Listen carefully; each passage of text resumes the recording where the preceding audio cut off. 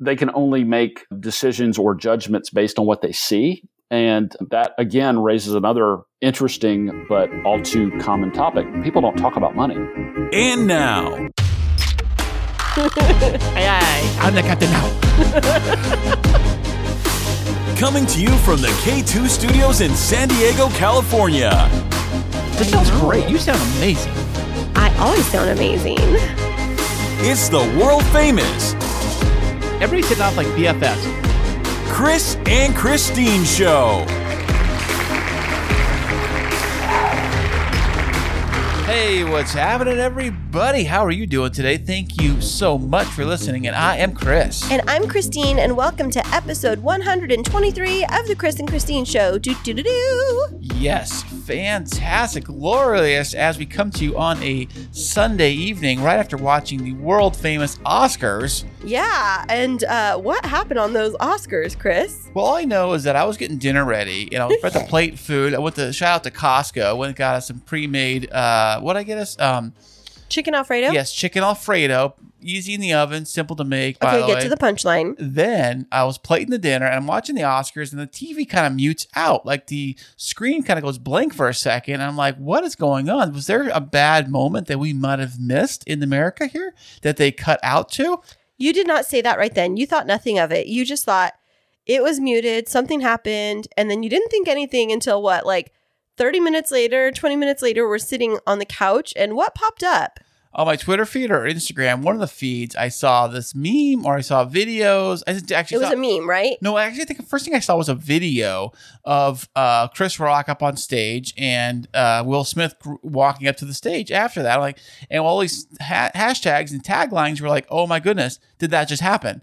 And oh yeah, it was like a reel or something on Instagram. That's what it was, because you were like, did you see what happened? And I'm like, no, show me. And you're like, well, I can't watch it if you're watching it. And I'm like, well, I had no clue what you were talking about. And I was like, can you just show me your phone?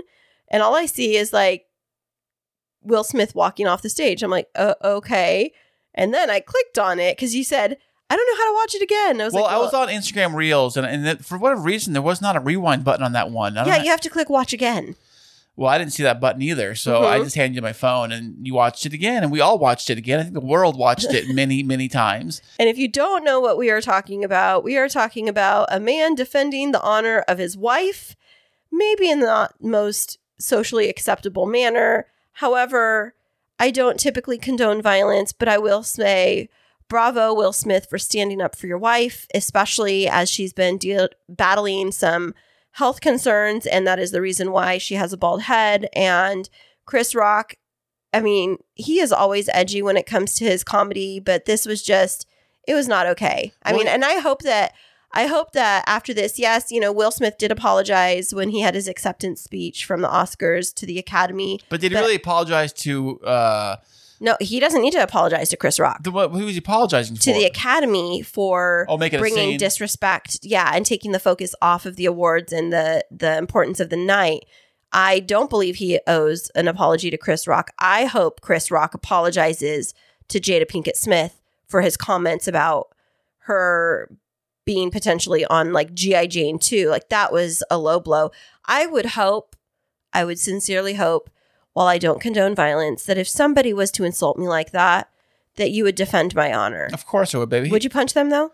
I don't know. I don't want to go, I don't go to prison or anything like that for that kind of stuff. But I was going to say that, like, I think that Will Smith, he was very heated and he was cussing out. You hear him screaming, F-bombs. Well, it wasn't just F-bombs. He said, don't like, take my wife's name out of your effing mouth, is what he said. I told you this earlier. I said, do you think, I know all the stuff on there is very scripted. Like, they have a very much, like, you have teleprompters and everything's right in front of them. Do you think it's possible that maybe he was just reading a teleprompter and that was on the screen? No, because you could see that he was like totally joking, because he was like talking about, one guy and his wife both being up for Oscars, and he was like jabbing at him.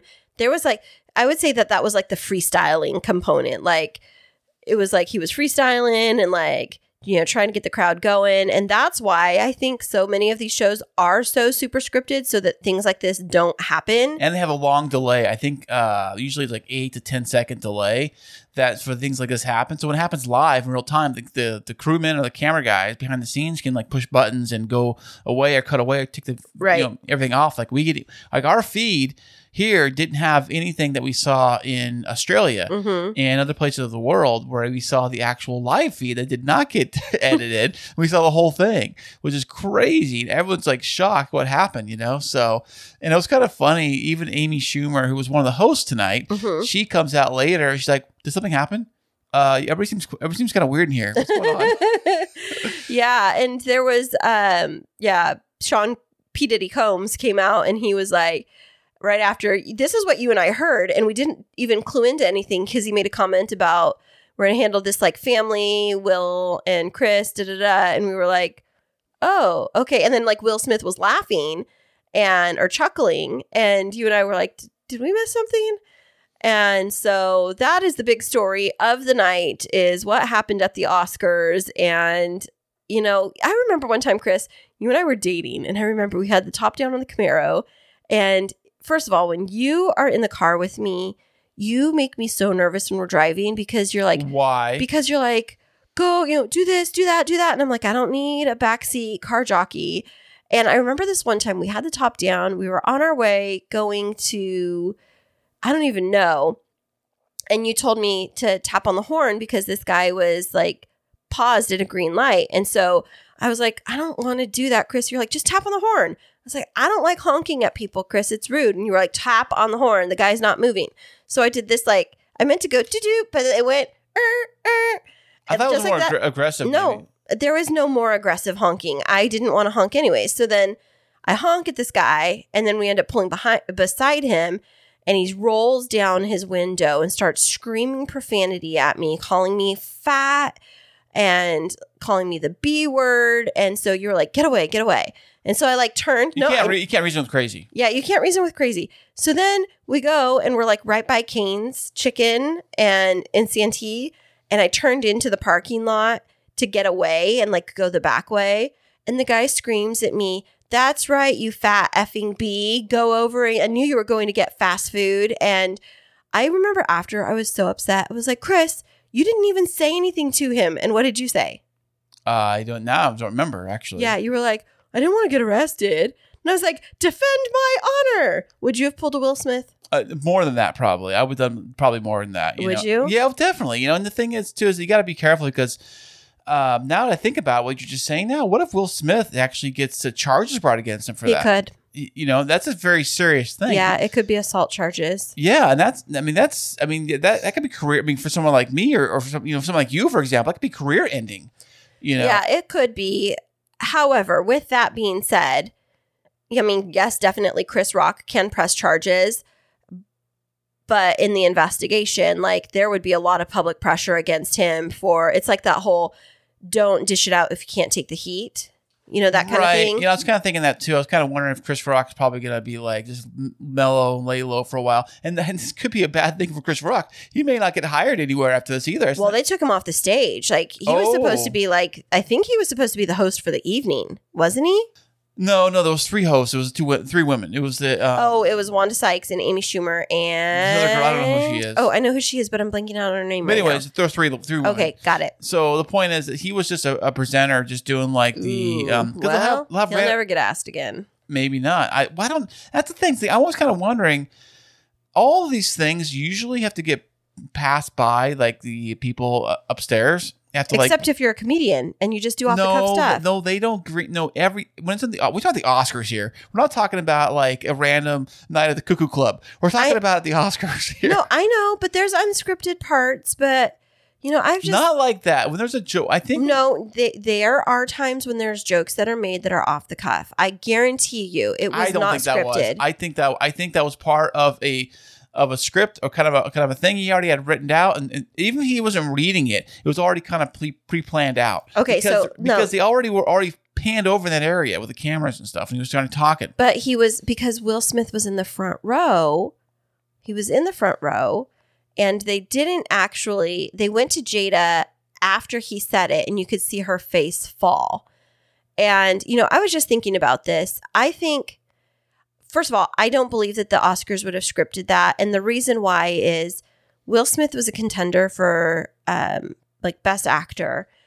And he won, by the way. Right. But I was just thinking about this. His whole night is now going to be overshadowed by this event of Chris Rock creating an unnecessary situation by saying something that absolutely did not need to be said. And I'm very angry that he decided to, put the light on a woman who's struggling with a health condition to push her husband into a situation. Like, if he wouldn't have stood up for her, if Will Smith didn't, like, because he didn't have the option of, like, I mean, I guess he did, of like getting up and walking out. No. In the middle of it, in the middle of the filming. And so he like had his head backed around a corner. I did notice though that stage was really low. It was like one step up from the ground. Oh yeah, so it was like walking up to a patio. Yeah, it was like there was no bouncers. But with that being said, that was the craziness of tonight, that we both were just like debating this over what just happened. And then second of all, would my husband actually defend my honor like that?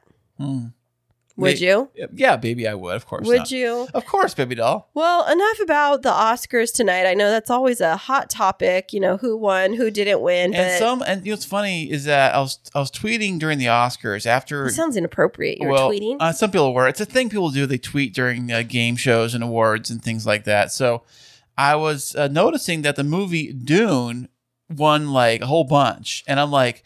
I tweet out like, I guess I probably should see this movie Dune. It's like a big thing. Like, okay, are we really gonna Are we really gonna talk about this right now? Okay, ladies and gentlemen, I had a wedding yesterday, and I came home, and we were like hanging out on the couches in the living room after. Oh, that's right. It was on TV last night. It came on last night, and you and Jacob were like, I almost said you and Kris Jr. You and Jacob, were like, we want to watch this Dune. It looks good, and I was like, this looks ridiculous. Like, what is this? Why?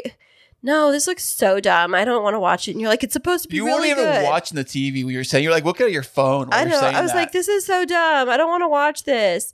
And I finally convinced you to not watch it. And what did we watch instead? Office reruns. The reruns of The Office. Maybe I should have let you watch that movie. Yeah, well, it still would have stopped it from winning. Like, I don't know how many Academy Awards it won. Like 3 or 4, maybe 5. I don't know. Won a bunch. I know that. It's like, after one of its first 2, I'm thinking like, maybe this movie is actually a big deal. And maybe we should check it out. I think it's going to be like, if you remember Mad Max, I made you watch Mad Max. Mad Max won a ton of Oscars the year it was for the Academy Awards. So bizarre, but go ahead. Right. I thought Dune would have been like the Mad Max from back then. It was kind of this crazy like sci-fi kind of thing. This is the year of the 4-letter movies. So it was like Dune and was the other one Coda? That's the one that won. Yeah, Coda and Dune. I don't know, lots of 4-letter words this year, but between Will Smith, Coda, and Dune. That's right. That was really good. That was like morning radio good. There you go. Hey, you want to hire us? You can't afford us, but if you want to hire us, you want to throw us a bone, maybe give us an offer. We can look at it. We'll look it over. Talk to our agent. We'll see. Yeah, definitely. Well, let's fast forward or rewind. Actually. That was my rewind sound to yesterday. Great. I love it. So what's been going on in your week, Kris, and what have been your highlights? Well, one of the highlights was I went to help you at the wedding yesterday because Christine had a wedding, which wasn't that far from the house here, which I always love it when you have a wedding venue that's really close to home. I know. Because it's like you can come back here, you can change, you can get stuff you need, go back to the house, and you need my help taking a bunch of stuff over to the venue. I did. So I loaded the truck up, went over there, and your friend Kelsey was there helping you out, and you guys did your wedding thing, which is fantastic. You girls come in. It was funny. Kelsey comes in here, and then she comes in the bathroom, changes, and flips out, and she looks amazing, all dolled up like a Superman when he goes in the phone booth. And what about me? You look great too, baby. Oh, you said she looked amazing, and I looked great. Come on now. No, you look amazing too, baby. Okay, thank you. So you guys go over to the wedding thing, and then later that night, you ask me, I need your help picking stuff up. Right. So I grabbed some flashlights. Because you're my strong man. I know, and I bring the kids with me too. No, you didn't last night. You left him home. Oh, that's right. I left him home. I did bring him earlier when we were loading the first stuff over the first trip over there. So on the last trip, it gets dark over there early. So we're over there in the dark, and I'm loading everything up on the little hand cart. And this random girl from the wedding comes over to me and says, "Hey, are you Kris from the Kris and Kristine show?" And I said, "Well, yes, I am." And okay, ladies and gentlemen, I have to pause. Why do you ask? I have to pause you. Don't pause. Yes. Don't ruin my glory. I do need to. I have to pause you because when she tapped you on the shoulder, or she was like, when she asked that question, you turned around like I don't know, like you were on the red carpet at the Oscars, like, oh, who is this that wants my autograph? Okay, you can pick back up. So, yes, exactly what happened. I'm like, oh, really? Oh, yeah, that sure is it, And did you think she was a true listener? In fact, I think I did. I thought I did because listeners everywhere. You just never know. So I thought it was, and although it was not, because Christine told her about the show. And I told everybody about the show, so I ended up having to be the MC for the evening. The couple hadn't hired a DJ; they had somebody that was doing sound for them. But I was like kind of running the show, just doing announcements and things like that, and I guess I can completely relate to Chris Rock on like the trying to come up with jokes and things to like. Oh, did you say, hey, the bride's wearing white today? Oh no, Chris! I made different little jokes. So here's how I started out the evening. I was like, welcome everybody. My name is Christine and I will be your wedding singer for the evening. And the bride and groom looked at me like, what? I was like, just joking. You don't want to hear this. And so I was like the MC and I was making little jokes. And what happened is the bride's sister gave a speech and the speech was really good. And I was telling her, not telling her. I told everybody after the first speech was done, I said, my husband and I, we have a podcast. And on it, just a couple of weeks ago, we interviewed someone who's an expert in speech writing. And he talked about how to give the perfect wedding toast. And I said to the bride's sister, without even knowing it, you followed the formula because that was absolutely beautiful. And I just want to clone you. And so then after the wedding, when we were doing all of the cleanup, she came over and she was like, what is the name of your podcast? I'm totally going to listen. And I told her and she's like, what do you guys talk about? And I said, oh, well. We're talking about you actually right now. So I was just like telling her a little bit about it. And I was like, oh my gosh, my husband he's here. He's around here somewhere helping me out. And he would absolutely love it if you would tell him that you want to listen to our podcast, like that you love podcasts, because he's like a huge podcast fan. And she's like, no, really? I'll go talk to him right now. Where is he? And I was like, oh, where is he? And then I saw that you were getting the big lawn game. So I was like, oh, he's right there.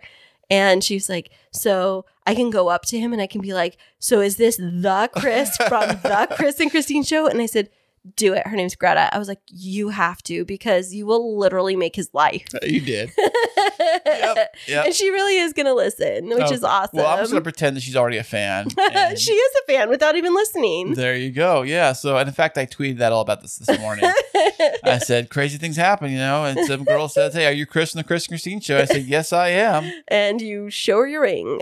That's neither here nor there, but I'm saying like, if you want to take a selfie or an autograph, anything, anything you want to autograph for you. Talk to my agent.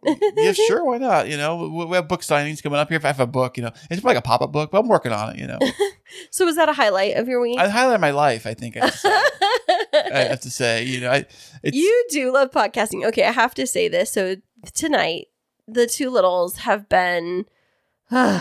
We are dealing littles, with... I mean little kids. The littles, yeah. We call them the littles, the 12 and the 9-year-old. You call them littles. I call them other things, but yeah. Tonight I may have called them other things, but we are in this phase of parenting where the children do not want to shower. Yeah, I was actually pretty stinky kid myself and didn't take a lot of showers, really. What? I know. It's hard to believe. What made you snap out of it, though? I think when I realized I could not get a girlfriend. Yeah, girls do like a clean guy. That's for sure. Yeah, I think it was something around there. Because I think I went from like playing with toys and boys and like boys to stuff to like want to be interested in girls. And I think at some point I was realizing that if I was clean and I think also too when you're younger, you don't realize you're BO until you really realize you're BO.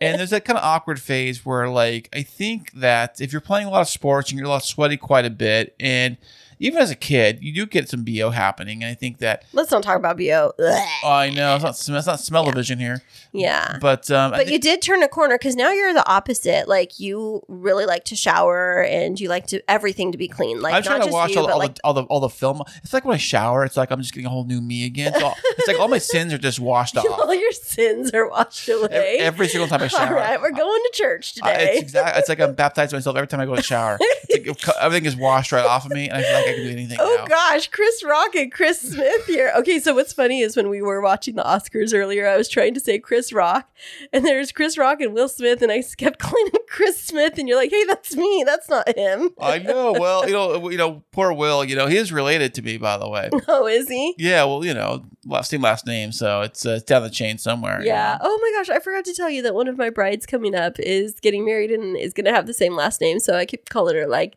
not just wedding bestie, but my sister from another mister. There you go. Yeah, fantastic. Well, it's been an interesting couple of days and an interesting week for me. Work has been super busy and I've been like kicking it into high gear and then had weddings and consulting.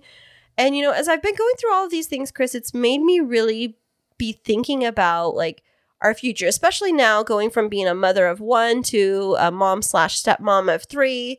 One of the things that I think a lot about, I don't know if you know this about me, is like not to be grim here, but what would happen to you if something happened to me and I wasn't able to like help bring an income into the house? Like, would you be okay? Never, baby. At first, I'd miss you. No income could ever replace you, baby doll. Oh, well, thank you so much. I mean, but how much are we getting here? How much are we talking about? I'm just my calculator out. Click, click, click, click, click. How much? How much? You're such a goofball. But I do think about that a lot. And so one of the things that I've been wrestling with is like how to plan for the future and how it's different sometimes for women. And I'm very excited about the fact that this week's guest is a specialist in this specific area in supporting women with wealth management, especially around that retirement age. And we're going to be back with him right after this. Hey, thank you so much for being a loyal listener of the Kris and Kristine Show. And as that you are a loyal listener, we have a very fun opportunity for you to get involved with the show. Ooh, tell me more. If you like to get exclusive content you can't get anywhere else and to receive free merchandise shipped to you every single month, ooh, I want that. Then head over to patreon.com/The Kris and Kristine Show. That is patreon.com/The Kris and Kristine Show. Welcome back to the show, everybody. Today on the Kris and Kristine Show, we have a financial advisor with 25 years experience in the business. Please welcome to the show, Russ Thornton. Thanks for the warm welcome. I'm excited to be here today. Yeah, we're excited to have you here, Russ. Thank you so much for joining us. We've been really looking forward to this interview with you because I think that I am going to learn a lot. Kris, are you ready to learn a lot? Hey, baby, I'm always ready to learn. Not say I put in practice, but I always learn. Awesome. Well, Russ, where in the world are you joining us from today? I am based in Atlanta, Georgia, but actually today I am talking to you from Lake Oconee, which is about an hour and a half outside of Atlanta, where we are super fortunate to have a second home. So my wife and I and our dog are out here today. Oh, that's amazing. Is it like a big lake where you can boat on it, or is it like a little small pond lake? It is not a pond. It's a big lake. So yeah, boating, fishing, the whole 9 yards. So it's a several 1,000-acre lake. So yeah, it's pretty good size. That sounds amazing. Now, I might sound a little dumb when I ask this question, but I don't know if this is the case. In the waterways in Georgia, do you have a fear of gators like they do down in like the Florida area? So it's funny you asked that. I don't know if you guys are familiar with like the Nextdoor app. It's kind of this community-based app. I have that app. Yeah. So inevitably every few months there are always like claimed gator sightings and things like that on the lake out here, but it's a little too chilly up here. So no, we do not have any gators in the lake up here. So we've got some big fish, but nothing to be worried about when you're out in the lake swimming or skiing or tubing or anything like that. Is that catfish? Yeah, we got some big it's a big catfish lake and bass, and it's actually crappie season right now, or what I think northerners refer to as crappie. But yeah, it's a big fishing lake. When you said crappie season, I was like, what is that? Is it just like mean it's crappie fish season? So that's an actual breed of fish? It's an actual breed of fish, and they're actually pretty tasty. Okay. So do you do a lot of fishing off your pier or whatever you have, your boat dock? Yeah, a little bit. I probably fish more from the bank and the dock than I do out in the boat. But I love to fish. I just don't make near enough time for it. Fishing takes time. That's one thing I always say is that like you got to spend an entire day. I think you really got to dedicate to do some fishing. Yeah. I don't know. My dad used to take us fishing a lot. I was raised in a family of 4 girls, and all I know is my mom would be sitting in the bow of the boat reading a book, and us girls would all be dying because all we wanted to do was go swim in the lake around the boat, and my dad was adamant that we were not to even touch the water because he didn't want us to scare away the fish. So finally, we would convince him to like drop us off on the shore while he went out fishing with my mom so we could go swimming. Hey, Russ, what is the largest fish you ever caught? The largest fish I've ever caught was probably saltwater fishing. I caught a 50-plus pound amberjack, but that's probably been 20 years ago. The largest freshwater fish I've caught was probably fly fishing for trout out west. This was, again, many years ago. We went out to Utah on the Green River, and we caught, several 2, 3, 4 pound trout, which catching them on a fly rod is a really, really cool experience. Now, do you have photos of that? Because there's that infamous, if you didn't photograph it and somebody wasn't around, it didn't happen. I do.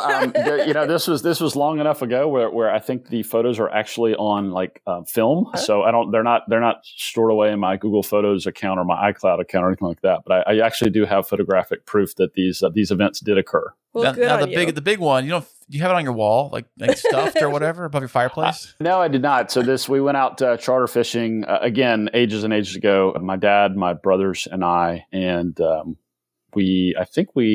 as I recall, let the charter captain and their crew keep most of the fish because it was a trip for us, and we didn't want to deal with hauling and ultimately cleaning fish, and that's a whole involved thing right there. So I think we wound up giving it to the captain and the crew.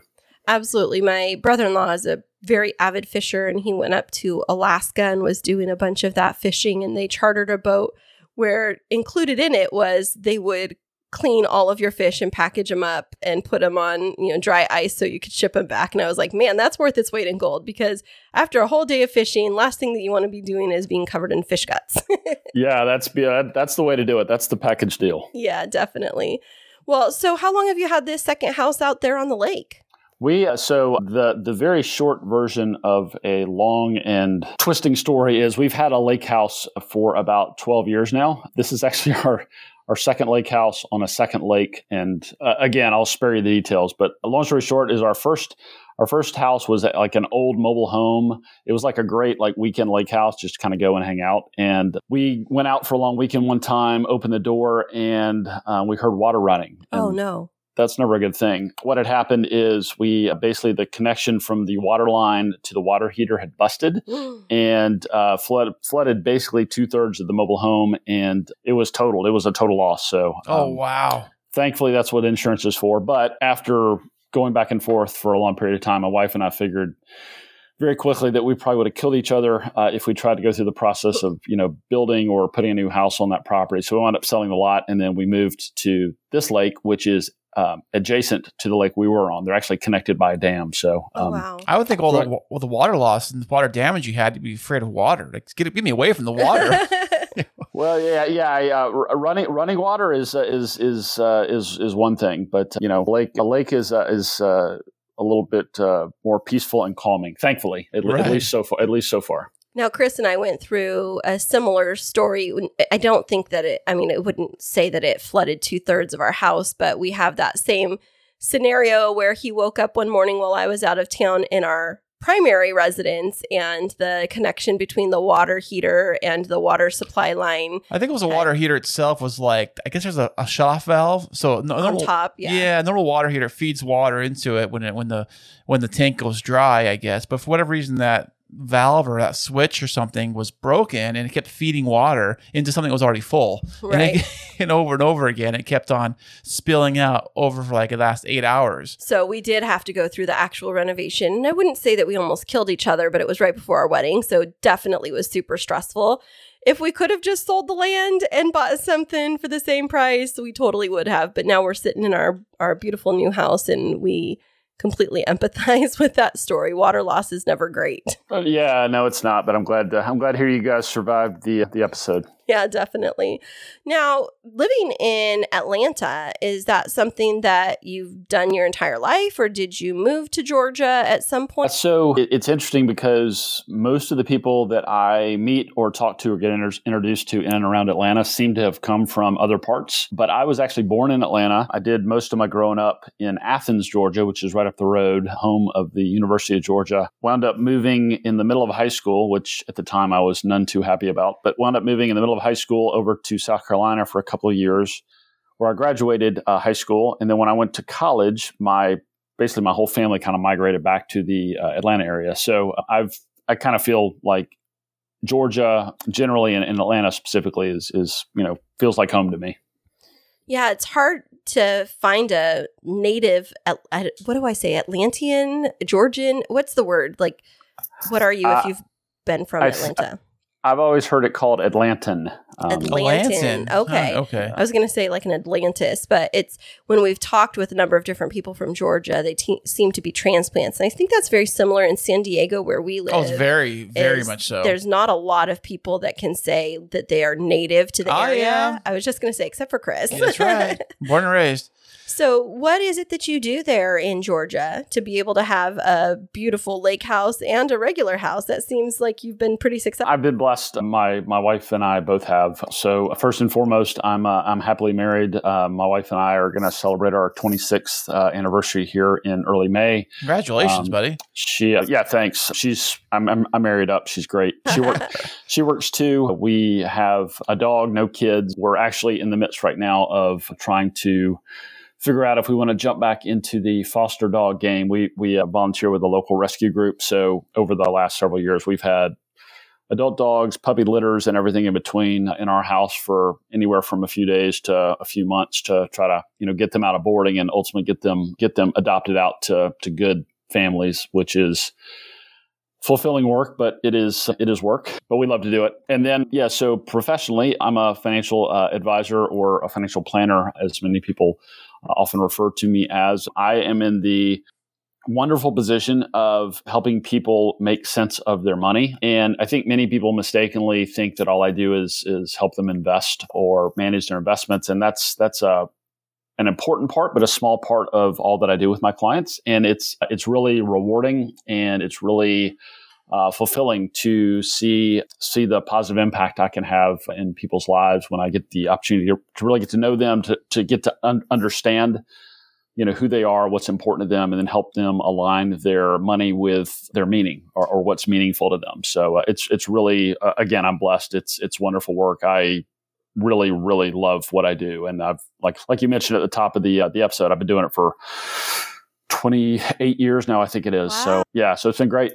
That's amazing. So a big question that I have is so many different companies have pensions or like 401ks and things like that. Why is it important for someone to have a financial advisor if they already have something like that set up for their future?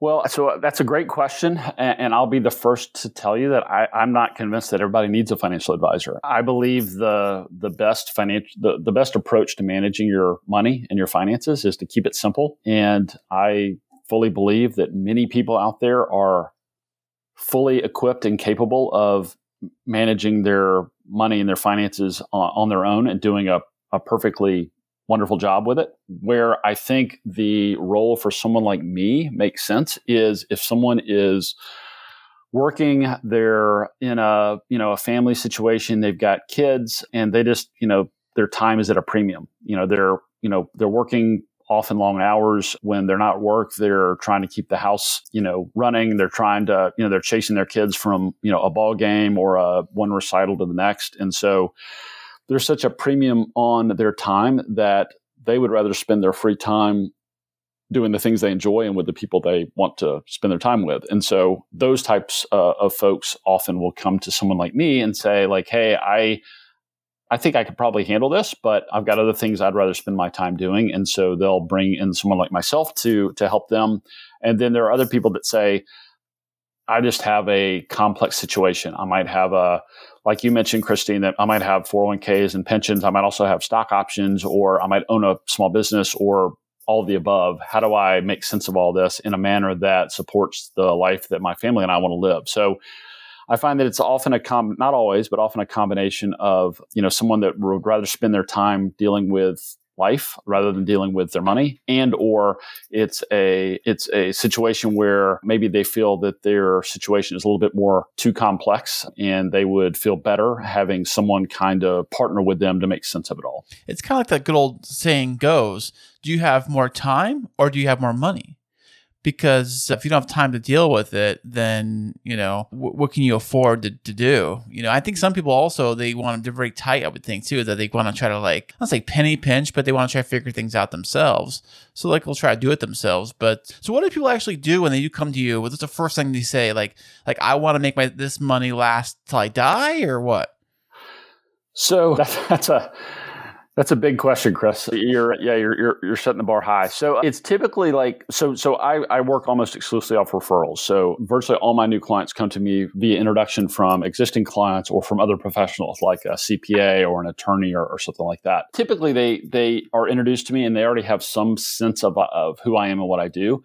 But what I think people ultimately want to know, whether they actually verbalize it this way or not, is, am I going to be okay? It's, am I going to, and the other side of that question or the deeper level or layer under that question is, am I going to wind up broken alone? I think to some degree, we all have that fear that lives within us. And that dates back to our prehistoric tribal days where, we took, comfort and safety from being with other people, because if you're with other people, that helped you get fed. It also helped you prevent getting eaten by a saber-toothed tiger. Right. And so I think if you take that, what I've often heard referred to as like the lizard part of our brains has basically not changed a whole heck of a lot over, thousands and thousands of years. I think that we still carry a lot of those base fears with us today. And the way that manifests itself with our financial decisions and our money is, am I going to be okay? Am I going to, not get eaten by a saber-toothed tiger these days, but am I going to, wind up broke? Am I going to wind up alone? Am I going to be on a, street corner begging for scraps or whatever the case may be? And, I've met people that have lots and lots of money, and again, they've never used those words, but at the end of the day, that's what I hear them asking when they ask me things like, am I going to be okay? Do I need to save more? Do I need to invest differently? Can I afford to retire when I want to, et cetera, et cetera? I think a lot of those questions are just different manifestations, fear and anxiety. And so to circle back to your question, Kris, I think that's really what people want to know. And whether that's the first question they ask me or whether they ever ask me that question specifically or not, that's what I ultimately want to dig into with people, to really understand who they are, what motivates them, what makes them tick, and then hopefully give them over time comfort and confidence, and hopefully ease their fears, concerns, anxiety, so they can focus on living a great life and they don't have to feel like they're enslaved by their job, their career, their money decisions, et cetera, et cetera. I will say, following up with that, Russ, that as a woman, there's a lot that I think about when it comes to finances. And I don't know if it's that provider, not provider, but the nurturing instinct of me, where it's I want to make sure that if something happens to me and Kris was, God forbid, left as a widower, would I be creating more of a burden to him financially, or would I be setting him up so that he could actually, in the absence of having me, still enjoy his life, even though, because we're a dual income household, he went from being a single dad and being on a single income to now we have a much different level in terms of our quality of life, this new home. And I don't want him to be destitute if something was to happen to me. So I started working with a financial advisor just about 2 years ago. We were a little ways into our relationship, but I still constantly have this nagging feeling of, I need to do more to be able to bring income in, create more financial stability. And that's a driving force for me, part of why not only I have a day job, but I have my business and I do consulting on the side, because I'm always, I don't know what it is. Maybe it's because growing up with not having very much money is this scarcity mentality of, I don't want to ever have to go through where he has to worry about making ends meet, because for some reason I might not be in the picture. And I think that sounds a little bit grim, but it's the reality of what I think through. I mean, maybe it was because, I turned 40 about a year ago, just turned 41. And it's like, oh gosh, I'm getting older now. What's my legacy going to be for my husband and my children?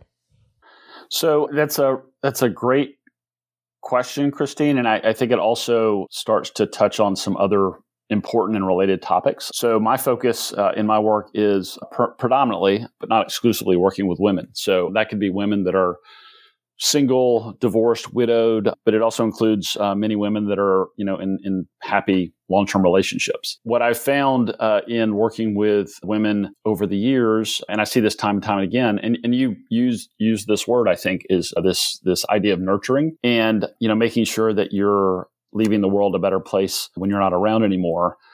But where that can also introduce some additional challenges, not obstacles, but challenges, is women are often fall into the caregiver role for children. So as your children age or launch into adulthood, if they need some support or, a roof over their head for a period of time, families, but more specifically women, often step into that role. More importantly, as parents and other family members age, women often step into the caregiving role, taking care of aging parents. And so the phrase I often use is just like when you fly a commercial and you watch a little video that says, put the oxygen mask on yourself first before you help others. I think that same idea applies here. Where it's maybe a natural instinct for you want to nurture and care for others, you need to make sure that you've got your foundation in a good place, financially speaking, so that you don't unintentionally jeopardize your own financial future in an effort to look after or care for others. But I think the question about wanting to make smart decisions to leave a good legacy for Kris in this example, I think that exemplifies a lot of self-awareness, which is important when it comes to money, especially, I think. And I think that is an important element of financial planning, which, as I mentioned earlier, extends well beyond just looking at, investment portfolio's and how much money do you have in the bank. It's, how do my money decisions impact others, both while I'm living and when I'm no longer around. So that's an important topic and a great one. We could probably spend a full hour talking just about that, about that whole scenario. So, hey, Russ, when you have people that come to you and, that the inflation rate has gone through the roof right now. And of course, the price of gasoline, I don't know what it is in your neck of the woods, but I mean, it's cheaper to I don't know, to walk or ride whatever. A horse. I don't know. Yeah. But when you plan those things and people are talking about how much money they're going to need in the future, and the future is obviously the inflation rate is growing at such a crazy rate right now. How do you kind of get ahead of the curve with that and kind of plan out what you may need in future years? So that gets to a fundamental challenge in any financial decision making, because if you're thinking about the future, which is unknown and uncertain, first of all, we don't know how long we're going to live. We can make some educated guesses. We can look at our family history and how long our parents or our grandparents lived, what state of health they were in, et cetera, et cetera. So that's a big assumption or a big guess we've got to make. Regarding inflation, the approach that I take and that I encourage my clients to take is let's use history as a guide. So even though inflation feels like it's going through the roof, it doesn't feel like it. It is going through the roof right now. Yeah. We're feeling it at the gas pump and pretty much in all aspects of our lives, grocery store, et cetera, et cetera. What does inflation look like historically? And historically, like going back, 80, 100 years, it's averaged somewhere around 3%. So my approach is let's use the long-term average as an assumption for planning looking ahead. And then the way we reflect higher prices in or reflect reality in our decisions is if we say that we're using the long-term historical average for inflation, and let's say it's 3%, and your plan, Kris and Christine, says you're going to spend let's say $100,000 a year adjusted for inflation. Well, let's say we sit down a year from now and $100,000 didn't cut it because prices have gone up so much. Well, that's a way to kind of take current information and reflect it back in your plan. So while I wouldn't necessarily change the inflation assumption in the plan, we could say, well, now we can't use $100,000 as an annual spending target. Maybe we need to bump that up to $110,000, which would be a 10% increase. And at some point in the future, if and when prices and inflation settle back down more in line with long-term averages, then we could obviously reflect that in our spending. There's a there's an important difference between our assumptions and, what we're actually experiencing in day-to-day practical, life. And so there's some nuance between how do you manage the gap between those two, if and when there is a gap. So hopefully, Kris, maybe gives you an idea of how I think about or look at something like inflation specifically, but more generally, just think about, assumptions that are necessary to kind of build a plan and project into the future. Yeah, it's kind of hard to tell what the future's going to be like, especially when you don't know how long you're going to live. Because Christine was mentioning the other day that she thinks she's going to live till 80. I said 80 seems like it's kind of young. But I was thinking that 80 was old, but he brought up a really good point, like looking at the age of our parents and how long they're living. We're like, oh, well. And they're still doing stuff. And they're doing great stuff. And we were like, well, maybe we're like aiming too low. Maybe we've got to like plan to live until we're like 90 plus. And that gets into my question is, so with my job, I work in education for my full-time job. And then I have a business separate from that that's pretty successful. But in my career, I can retire as early as 57 and a half, but 63 to get the maximum pension benefits. And one of the things that I said to Kris is, I want to live large. When I retire, I want to like travel. I want to be able to fly, like do the things that I've worked so hard to be able to do. And so it leaves me with this idea of like, well, how much harder do I have to work right now to be able to save up to make that happen? Because I still have bills right now. But I have this dream eventually of being able to like fly to Europe first class and having like a beautiful like 2-week vacation. Dang it, if I have to work for 23 years to be able to save up enough in my retirement to do that, I'll do it. But I don't want to end up getting to retirement and then living paycheck to paycheck. And do you find that that's happening more and more? Is that people are, holding off on experiences until they retire and then wanting to like live more robustly after they retire? So I think that's kind of the default, approach or thinking around retirement. And it's what I refer to as kind of this deferred life plan. Like I'm going to work really hard. I'm going to save. I'm going to, pinch pennies, run a really tight budget. And then once I retire in my 50s, 60s, or even 70s, that's when I can really start to enjoy life. That's when I can really sit back and enjoy all of the accumulated savings and investments that I've sacrificed so hard to set aside throughout my career. And I think personally that's flawed thinking for a lot of reasons, some of which you guys have already touched on. We don't know how long we're going to live. So what if you work, save, work to, I think you said the later date, Christine, is 63. Right. But what if you work to 63, save all this money, you get your maximum pension and other benefits, and then 64 or 65, you have an accident or an illness and you pass. You just burst my bubble, Russ. I'm not okay with that. I want to still enjoy life. Well, and that's my point. And I'm sorry for the morbid thought there, but it's the truth though. Yeah, that's kind of my point. Like why work so hard and put off really enjoying your life until you're in your 50s or 60s or later? Why not enjoy your life while you're working hard and setting money aside so you can do both? I mean, at the end of the day, life is not a dress rehearsal. Like we don't get this isn't a practice run and then we can really dial it in and get it right next time. And so it's incumbent upon each and every one of us. It's our responsibility to make the most of our lives. Right. And that gets to this idea of enough. Like what is, and this is seldom, if ever, talked about, in my opinion, among the financial advice industry, among financial advisors. The default is more. You want more investments, more savings. You need to save more. You need to work longer. You need to sacrifice your life so you can have a comfortable, confident future. Well, what if the comfortable, confident future never gets here? So my argument is, let's take another approach and let's figure out what do we need to do to have a comfortable, confident future.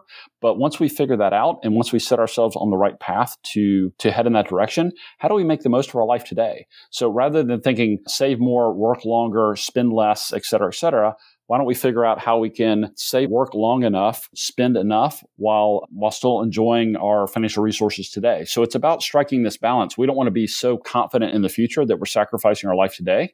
Neither do we want to live so high on the hog today that we're basically relying on a hope and a prayer to be able to, enjoy and live into our 80s, 90s or beyond. So it's about striking this balance, and it's going to be different for every single person because, Kris and Christine, your priorities, your values, your goals might be very, very different from your best friends. And so that's where the very personal aspect of financial planning comes to the surface and needs to be reflected in your financial decision making, not just in 20, 25 years or longer, but in today. Like, are you potentially saving too much money? Are you taking more risk than you need to take? Are you working longer, planning to work longer than you need to? And do you have a way to basically look at and analyze the trade-off between those choices to figure out what makes the most sense for you and what's the most comfortable for you today? Hey, Russ, what are your thoughts on Social Security and its future? So at the end of the day, it's become, this kind of political football. Every time there's a major election, it gets bandied about. And, one side seems to say that, one side always says the other side wants to take it away from you, et cetera, et cetera. At the end of the day, right now, the future of the Social Security trust fund looks like it is on shaky ground. So if I was in my late 50s, let's say if I was in my 50s and 60s, I don't think that I would think Social Security is not going to be there for you. If you're in your 40s or younger, I would encourage you to either not count on Social Security or to discount it. Like, instead of assuming you're going to get the full benefit that the government says you'll be entitled to, maybe cut that in half. And I'm not saying that it won't be there. I'm just saying that I think as time passes, historically, and I don't remember the exact stats, but historically it's been like there were multiple current workers supporting every retiree receiving Social Security benefits. Today and going forward, that ratio is going to flip, where there's going to be fewer and fewer current workers supporting the retiree recipients of Social Security benefits. And so that math just not going to work long term unless they adjust the program by making the retirement ages longer, by making more of our earnings subject to taxation for Social Security, none of which is, going to be necessarily a popular solution, but I think something will need to be done. So that's a long-winded answer to your question. I think that Social Security is not going away, but I'm not sure that it will look the same in 10 or 20 years as it does today. And so for people that are planning to retire in 10 or 20 years or longer from today, they might want to adjust their expectations accordingly. So when I pay into my Social Security each paycheck, where does it go then if I don't get that money back? It goes into a fund that funds people that are already drawing Social Security? Well, this gets into some murky ground, and I don't want to turn this into a political discussion, but, that money goes into there's this thing called the Social Security Trust Fund. That money goes supposedly into a pool of funds that would then go to pay out benefits to current recipients.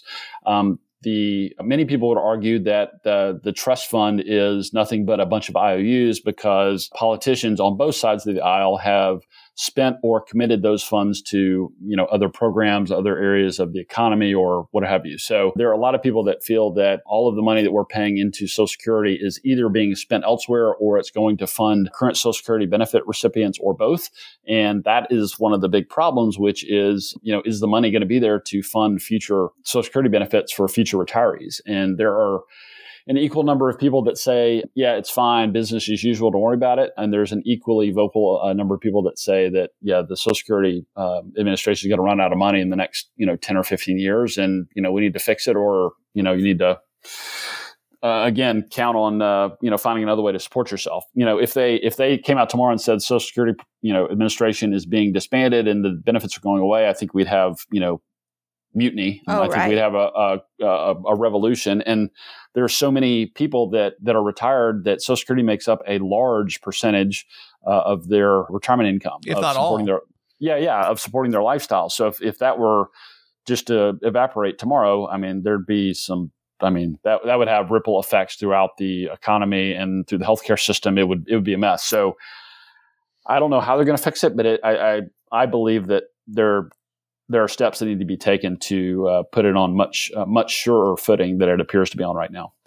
So that's really interesting for me to learn about Social Security. So I have not been in the system of earning Social Security since I was 21 years old, when I had my last job, or 22, my last job waiting tables. Why is that? Well, because I work in California for the state of California, and I pay into the state teachers retirement pension. So it's called STRS.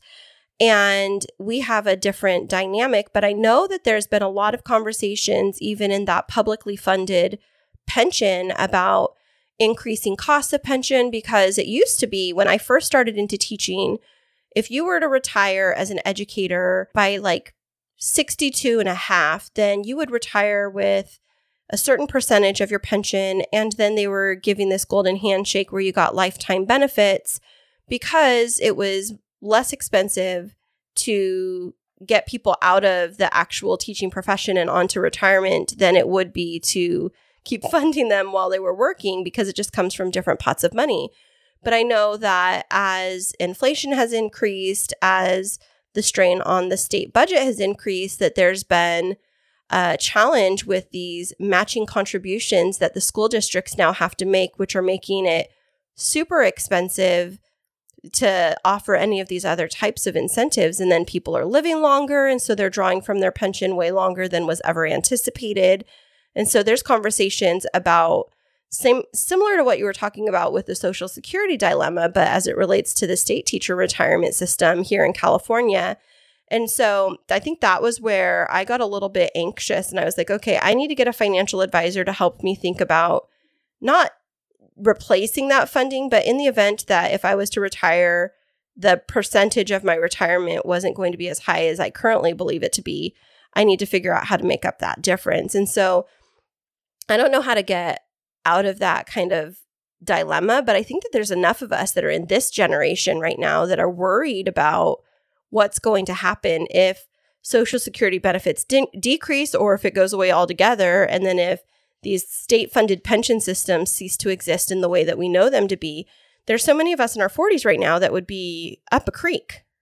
Yeah, and that kind of comes back around to this idea of the fact that people are living longer. You guys were kind of joking earlier about, you're going to live to your 70s or 80s or 90s. Regardless of how long, you guys live or how long I live, generally people are living a lot longer than they were just, even 20 years ago. And so that puts a much heavier burden, financial and otherwise, on things like Social Security, on public pensions, on private company pensions, where, when these programs were designed, maybe 50, 60, 70 years ago, people would work to their 65. And if they lived another 5 to 10 years, that was kind of average. Now people are retiring in their 60s and they might live another 25 or 30 years. And so, I don't think that our social and pension systems have caught up to or have addressed in a thoughtful and meaningful way the fact that people are living a lot longer, which increases costs, which stretches out benefits over long periods of time. And so whether we're talking about Social Security or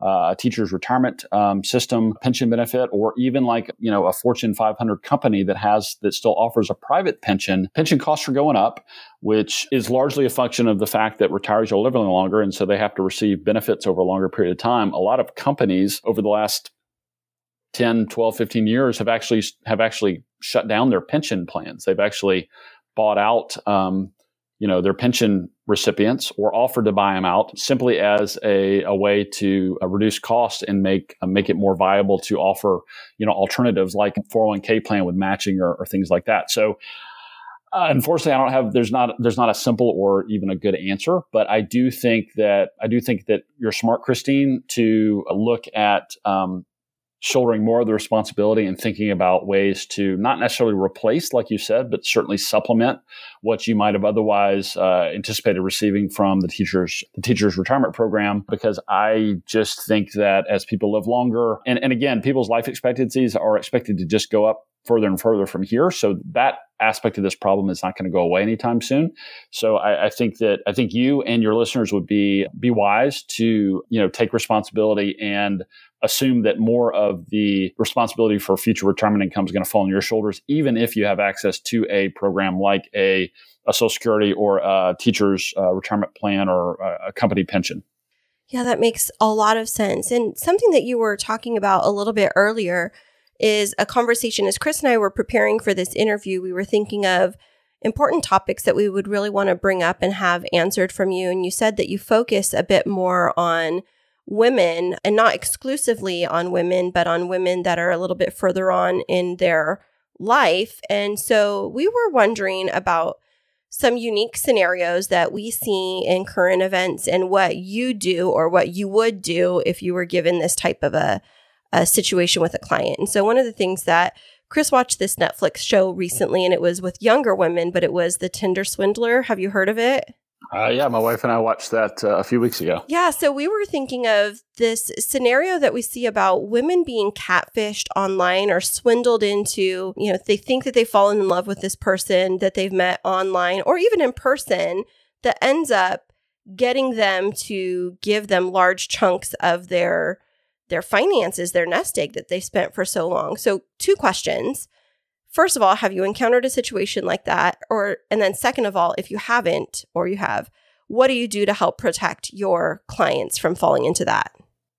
Yeah, so I unfortunately have not encountered or experienced that firsthand with any of my clients or any family or friends. But I've got to guess if Netflix, made a movie about it, it's probably more widespread than many of us are aware, which is kind of scary to think about. But as far as protecting yourself, and I'm speaking predominantly about women here, but I guess this could go either way. I've heard it said. I've actually had a client say this to me that as you age, and so this might not be kind of the Tinder demographic I'm speaking about here, but as you age, a lot of older men are looking for a woman that can serve as a nurse or a purse, meaning they can care for them, physically as they deteriorate from age, et cetera, or they can support them financially. And so, which I think kind of speaks to this whole Tinder swindler, phenomenon. And I think the best thing to do is just always apply a high level of skepticism, especially when you're entering a new relationship. And if you're entering a new relationship, and I have told clients this, that, for example, if you're in your 50s or 60s and you're getting remarried, keep your finances. So maybe keep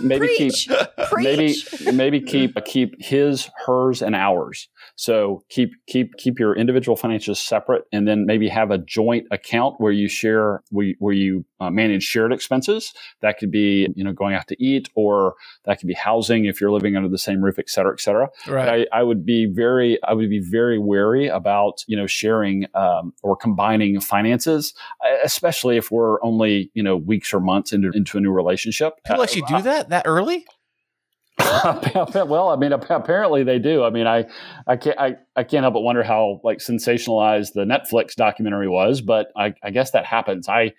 I'm left scratching my head saying what are these people thinking? But right, yeah, it's easy for me to say that, and it's apparently happening. So yeah, I just encourage, be skeptical, take your time.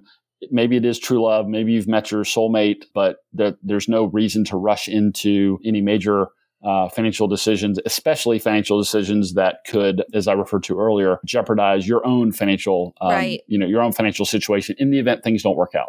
And we agree with that. I'm not speaking for Kris, but I am speaking for Kris because we agree with that. Yeah.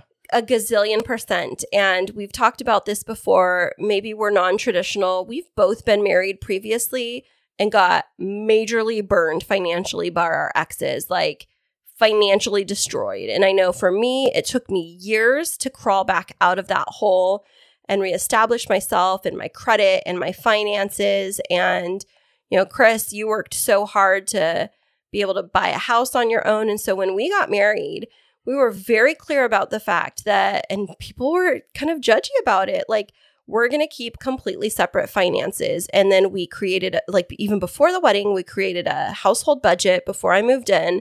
We talked about who was going to contribute what. We did not want to have a joint checking account. We just decided on ahead of time, when we go out to eat, how is that going to work? Who's going to pay? Because I do like to go out to dinner and to feel like my husband is taking care of the family and providing for it. But does that mean that I contribute a certain amount to the household expenses for the month? And then a year into our marriage, we bought our forever home together. And that felt very good because I felt equally matched with him and not I'm just living in his house, even though, we were sharing expenses and all of that. But we also talked through, do we want a prenup? Do we want a post-nup? Is this something that we want to do? And I think that especially as you get later in life, when you walk into relationships and you're younger, you can be so naive and you're building your life together and everything is so shared. But as you get later on in life and there's new relationships starting or ending, finances can become so dicey. Like, living with somebody or being married to them in California for 10 plus years, if you were to get a divorce or separate after that, they're entitled to half of your pension. They are? Yeah, they are. And I had to navigate that. Like, how do I keep my former spouse from taking half of my pension? Because even though we worked in the same system, I was an admin, he was a teacher. My pension was worth hundreds of thousands of dollars more than his. And so it can get so dicey. But I think that not rushing into things, having really open conversations about finances is important. And then if all else fails, like, get something legal to protect yourself. Yeah, I mean, when you're younger, typically you have a abundance of time ahead of you, and generally speaking, you have less financial resources that you've accumulated. As you age, as you rightly pointed out, Christine, you typically have had time to accumulate more financial resources. So you probably have more money, but you also have less time ahead of you. So you've got less time to recover from a potentially devastating financial decision or mistake or whatever the case may be, whether that's involving a relationship with someone else or not. And so yeah, as you accumulate more, as you save more, as you age, you just need to be more skeptical and more wary about jumping into any financial decision, whether that's related to a relationship with someone else or just on your own, because you're going to have less time ahead of you to make up or to kind of right the situation. You also hit on something which I think is extremely important, which is the emotional aspects. So many people, and I'm not casting judgment here. So many people wrap up money and emotions. Right. And I don't think I don't know that there's a way to avoid that. And so I think that, if some of your friends or family were, maybe a little judgy about the fact that you guys elected to keep your finances separate, well, that's probably because they have some emotions around the fact that they believe, or they've been led to believe, or they've grown up with the belief that, money is a manifestation of a caring relationship. And if you don't, share everything equally, or, don't combine everything, then maybe that reflects differently than something they're accustomed to. I have no training in psychology, but I would actually say 80% of what I do is psychology and around, human behavior, because telling people this is the smart thing to do with your money, if you want to be able to retire, or if you want to be able to educate your children, or if you want to be able to pay off your mortgage one day, et cetera, et cetera. Telling people that is one thing. Actually showing them or motivating them to make the right decisions is something completely different. And that's why the work I do is endlessly fascinating, because it involves humans. And, we're often our own worst enemy. Oftentimes when it comes to our finances, the best thing to do is nothing. Like, I often tell people, like, don't just do something, stand there. But, people want to do things, or feel like they're in control, or feel like they need to be making decisions, when often the best thing to do is just, get on with living and let life take its course, and your money will, again, if you're making smart, fundamental decisions, if you've built some good money habits or set some good automations up around your money, a lot of that stuff will just take care of itself. Absolutely. And just to clarify, so in our situation, our family was totally on board with us keeping separate finances. I think it's friends and people that are more in our age group that may have been in those long-term relationships. And like you said, they have that more emotional belief about money. But our parents, I remember when I was talking with my parents, they're like, that's a really smart idea. Definitely. Like, absolutely. Really? Keep your finances they said that? separate. Yeah. I mean, I think that so many people, after seeing what we went through, and you have to rebuild, it's really exhausting to try and have to, like, pull yourself back up again and reestablish yourself. And, I always think about what would have happened, Kris, if we would have been married from the beginning, and how much of a different position we'd be in as a couple. Like, we're a power couple. High five to us. High five to us, indeed. But Russ, also I was thinking is that I think too, is a lot of people do is with that old school mentality of everybody joins everything in one account. It doesn't kind of stem from the not being stereotypical here, but saying like the male would be out working, the wife would be stay home, so they would do a joint account, so she would have the money in the account so she can pay the bills, et cetera, et cetera. I think there's probably some truth in that. I think that, whether it's the one spouse or the other is the primary breadwinner, oftentimes the other spouse that's not the primary breadwinner, like, kind of runs the checkbook. I encounter that a lot of times. But I think that's just, I encourage people to look at every situation, every decision with a fresh set of eyes and not assume that, just because this is the way that your friends or family have always done things, that it's the right way for you. So, and I think I'm glad you mentioned, Christine, like your parents were supportive and encouraging of y'all's decision to keep things separate financially. And I suspect that's because they had some insight into your previous experience and, what didn't work out. Your friends don't necessarily have that same level of insight or context with why you're making those decisions. And so they can only make decisions or judgments based on what they see. And that, again, raises another interesting but all too common topic. People don't talk about money. And I'm not saying they should, but, people just don't know. Like, I don't know what my best friends earn. I don't know if they have a positive net worth or not. I don't know what kind of financial situation they're in, nor do they know what kind of financial situation I'm in. And so the only way we can really judge how we think other people are doing is by what we see, our interpretation of how we see them living. And that's flawed for a whole bunch of reasons. But, people live in a big house, they drive a nice car, they send their kids to a great school. Well, obviously they're doing well, but are they? We don't know. So I think money is just, again, it touches every aspect of our lives.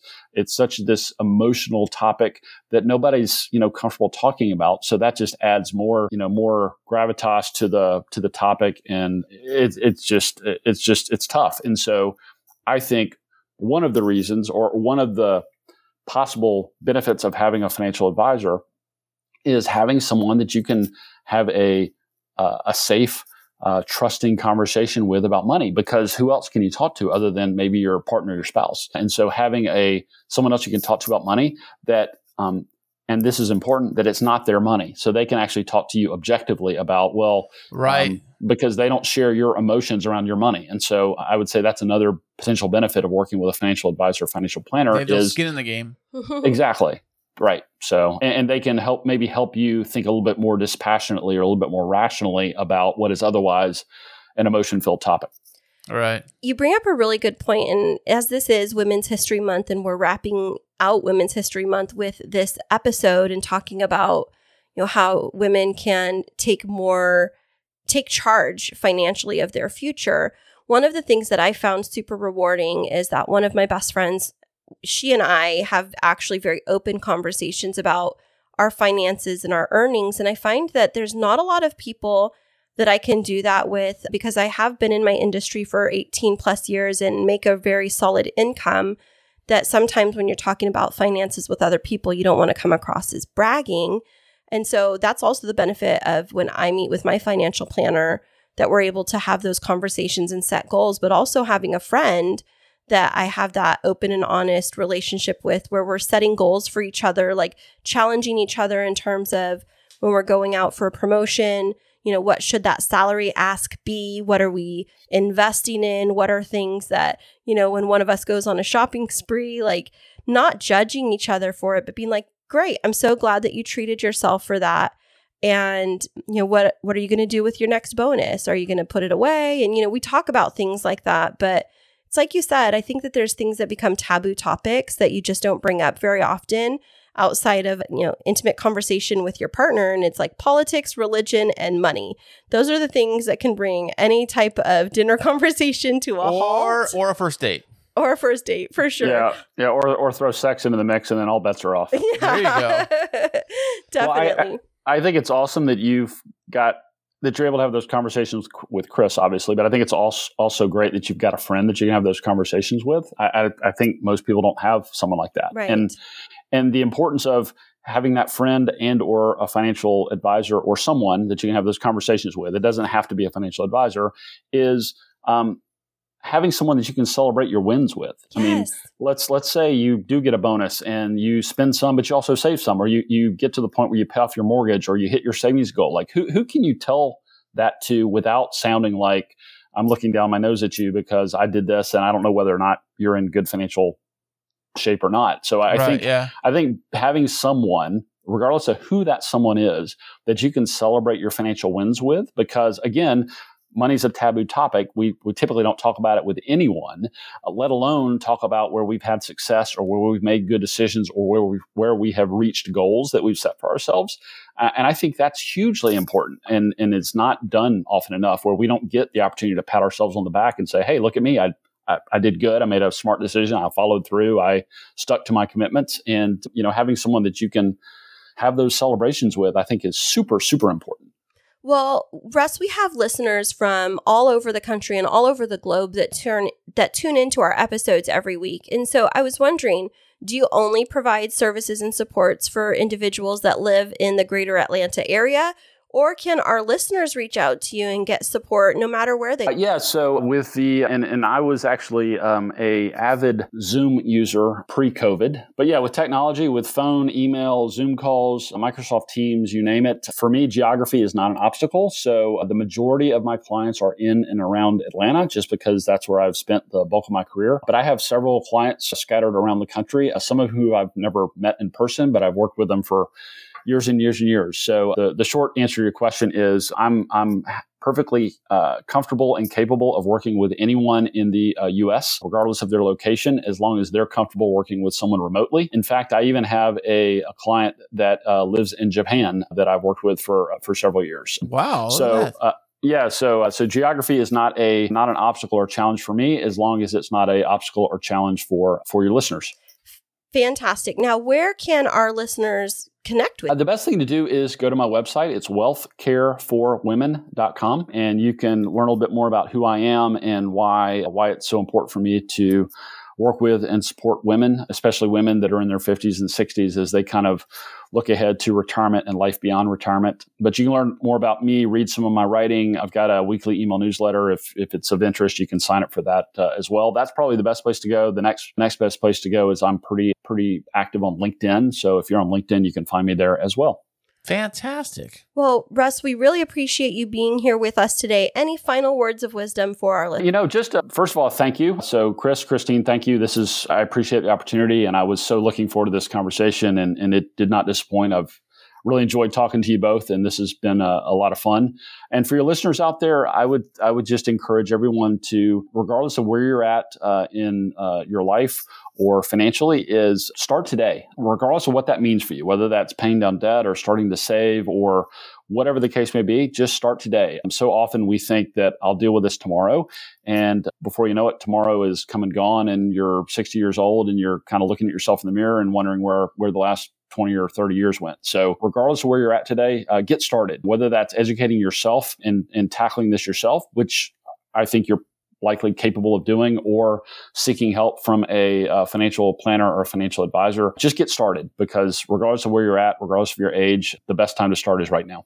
Fantastic. I like it. Well, thank you so much, Russ. And we look forward to hearing about the amazing things that you continue to do for women and all people financially. Thanks so much. This has been a lot of fun, and I really, really, truly appreciate the opportunity. Hey there, K2 crew. We love having you as our loyal listeners. To keep up to date with what's happening behind the scenes, check us out on social media. Yeah, you can find us on Instagram and Twitter. And don't forget to follow our Facebook page. Yeah, tag us in your favorite fun stories, and guess what? You might just end up on the show. Ooh. Russ was great for coming on the podcast today. He definitely was. And I think that when he was saying about how with inflation, you really can't plan for inflation, but you kind of have to adjust a little bit. And I know that a lot of people try to base their projections of what they should be putting in their 401k. I know what I had my 401k years and years ago. They had this thing where it would be okay, if you put X amount of dollars in, your projections should be this amount of money when you retire. And back then, it sounded like a ton of money. You're right. $400,000. That's I'm rich. I'm rich. But then you're realizing with inflation rates, you really that $400,000. I mean, if you have a current mortgage or even your house is paid off, but even that, you're going to need other stuff to pay for things and gas. And just with gas alone, that $400,000 would be gone. Well, you have a pension though too, right?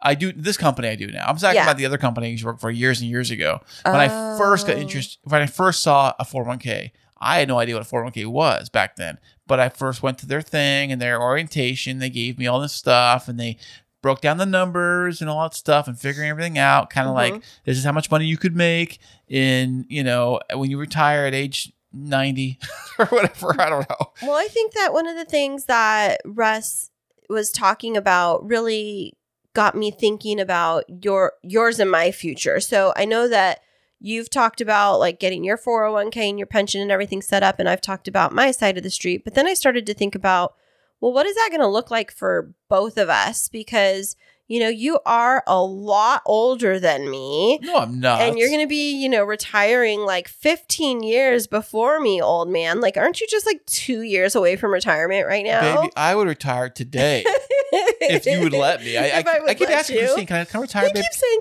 will you be my sugar mama? I didn't say it like that. No, you didn't say it. You were just like, honey, I'll be a stay-at-home dog dad for you. I will be the king of the castle here. I will help you out and stay here. I'll be podcasting day and night. Yeah, that's not what we all want. What I said to him is, sure, if you want to take care of all of the meal prep and all of the cleaning and take care of managing the kids and not have a temper when you're with them and help them with their homework and all of those things. Longest sigh of all time.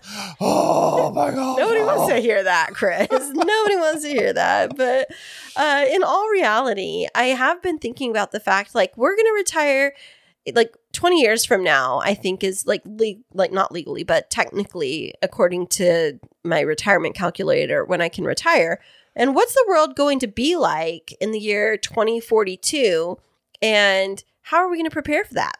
Well, you know what? I think you really have to start saving. I guess, like he's saying, is to save more and just keep putting more. But then at some point, there's a tipping point too. You can put like your entire paycheck, if you really can afford it, into your retirement. Yes, you can do that. Yes, but but you really like living. But also, you gotta balance it out. That's what Russ was saying, though. Yeah, too. You don't want to like live off. Good old Dave Ramsey always says, rice and beans. You gotta eat the rice and beans. The rice and beans the rest of your life. Who wants to do that? Right. But you got a big retirement. Yeah, whoopsie do. Then you die tomorrow and then you lose it. And then your kids get it. Do you want to give your kids all your money that you worked hard for? You suffered for?